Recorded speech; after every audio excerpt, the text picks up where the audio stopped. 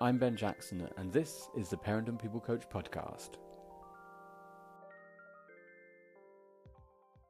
One of the things that I've been struggling with recently has been the increased aggression my boys have been displaying toward each other. Though maybe aggression sounds harsh, it's more that they are getting hurt more than before. It's something that isn't every day, and sometimes they can actually play together in the same space, but it does happen, and happens enough to be something that needs some attention from me. Like, I'm still working my way through how to restore or keep some sort of harmony in place. And the struggle is managing this relationship. This relationship is tricky because there's 4 years difference between the two of them, the youngest being nearly 9 and my eldest is 13. As you can probably quickly imagine, my youngest idolizes his brother. I've explained this to his brother in the hope of helping him understand and also breathe some patience into him. However, it's been challenging for him to recognize this, especially when they are fighting. The fighting begins when they are playing together or when one's playing one thing and the other wants to join in. A simple example is Lego. My eldest is passionate, as a lot of boys and a lot of children are, about playing Lego. And he particularly likes to have his own space, to be creative, likes kind of a bit of a cut-off area for him to enjoy and create and come up with his creations. And naturally, this is where his brother wants to be involved. It's that moment of being kind of cut off from something you desire it a bit more than you did previously, and it's true in this case. He wants his brother's attention. He just wants to do what he's doing, get involved. I'm probably bringing this to some people's attention for the first time, or I'm simply giving you guys a gentle reminder.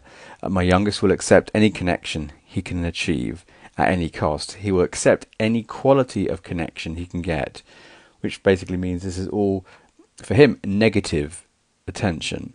So he'll take whatever he can get from his brother without kind of questioning it, even if it's that he's being hurt. There's a part of him that overrides the pain because he's creating and establishing that relationship, and that means more to him than anything else. So the negative attention is when my eldest is kind of even telling his brother off or shouting at him, or on the occasion of pushing him away.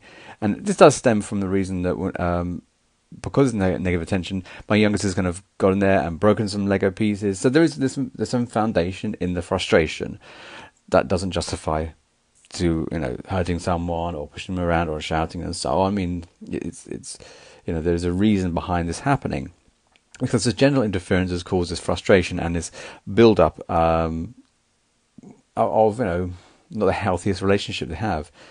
It's something I'm still struggling to try and navigate with them. I do try and, so before, talk to my eldest about this type of negative tension, trying to give him some sort of explanation, but it doesn't really appease him.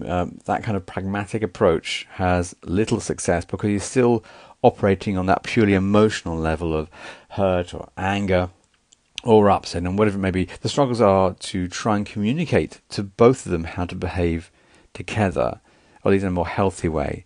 I try to explain to my eldest what his brother's trying to do, trying to give him some sort of insight into it so he can maybe find alternative ways of doing it. But my son is at an age where I think he still very much wants to have things his way, has his kind of cut-off time, wants it away from his brother and obviously from his sister as well. So it's very precious to him, and he's yet to kind of really fully understand that maybe there's ways to or some other solutions available that he could try out. Gratefully, however, they have found a mutual interest with online games, and it's been wonderful watching them collaborate and play nicely. Broadly, that's how they play nicely. And for the majority of the time, they do team up and work together and communicate better. And seeing them achieve this shows a potential, shows that they aren't always fighting. And obviously, there's the appropriate security set around the online games, but it's been great seeing them talk to each other and have these memories of positive play, if you like. That's a phrase I can use. And taking this potential, seeing that they can play together nicely, I make the effort to then kind of cultivate it.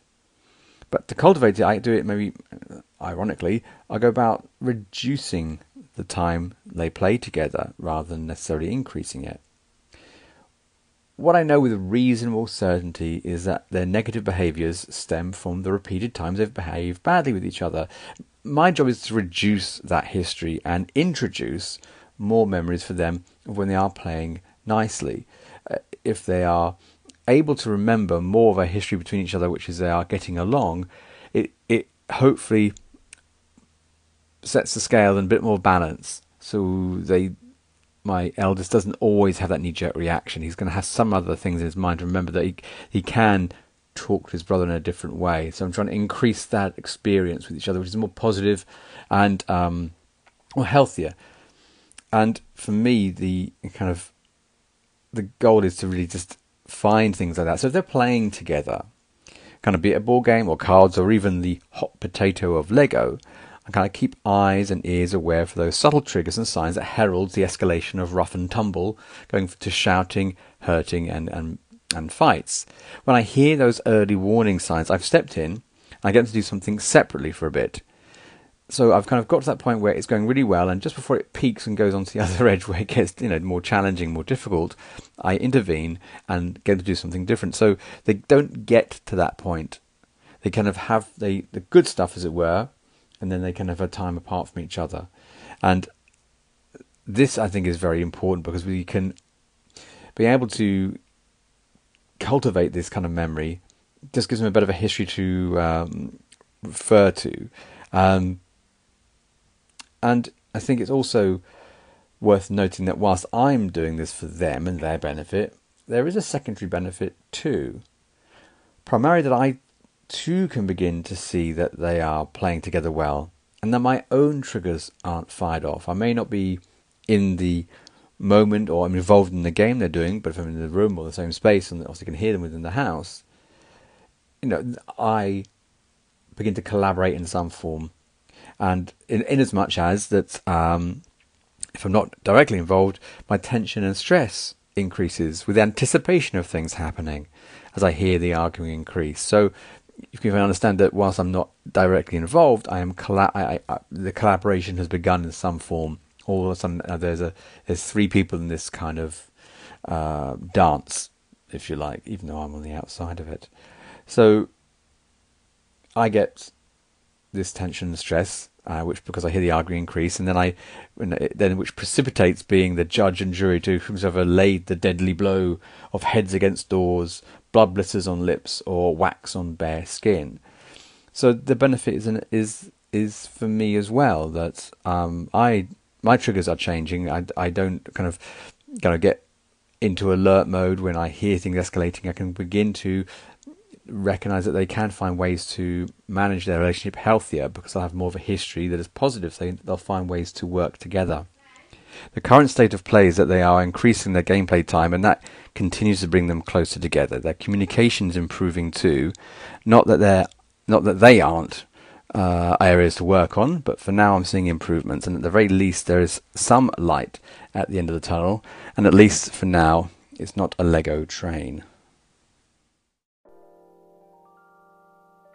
Thank you so much for listening to today's podcast. I really hope you got some value from it and found it at least interesting or something to think about.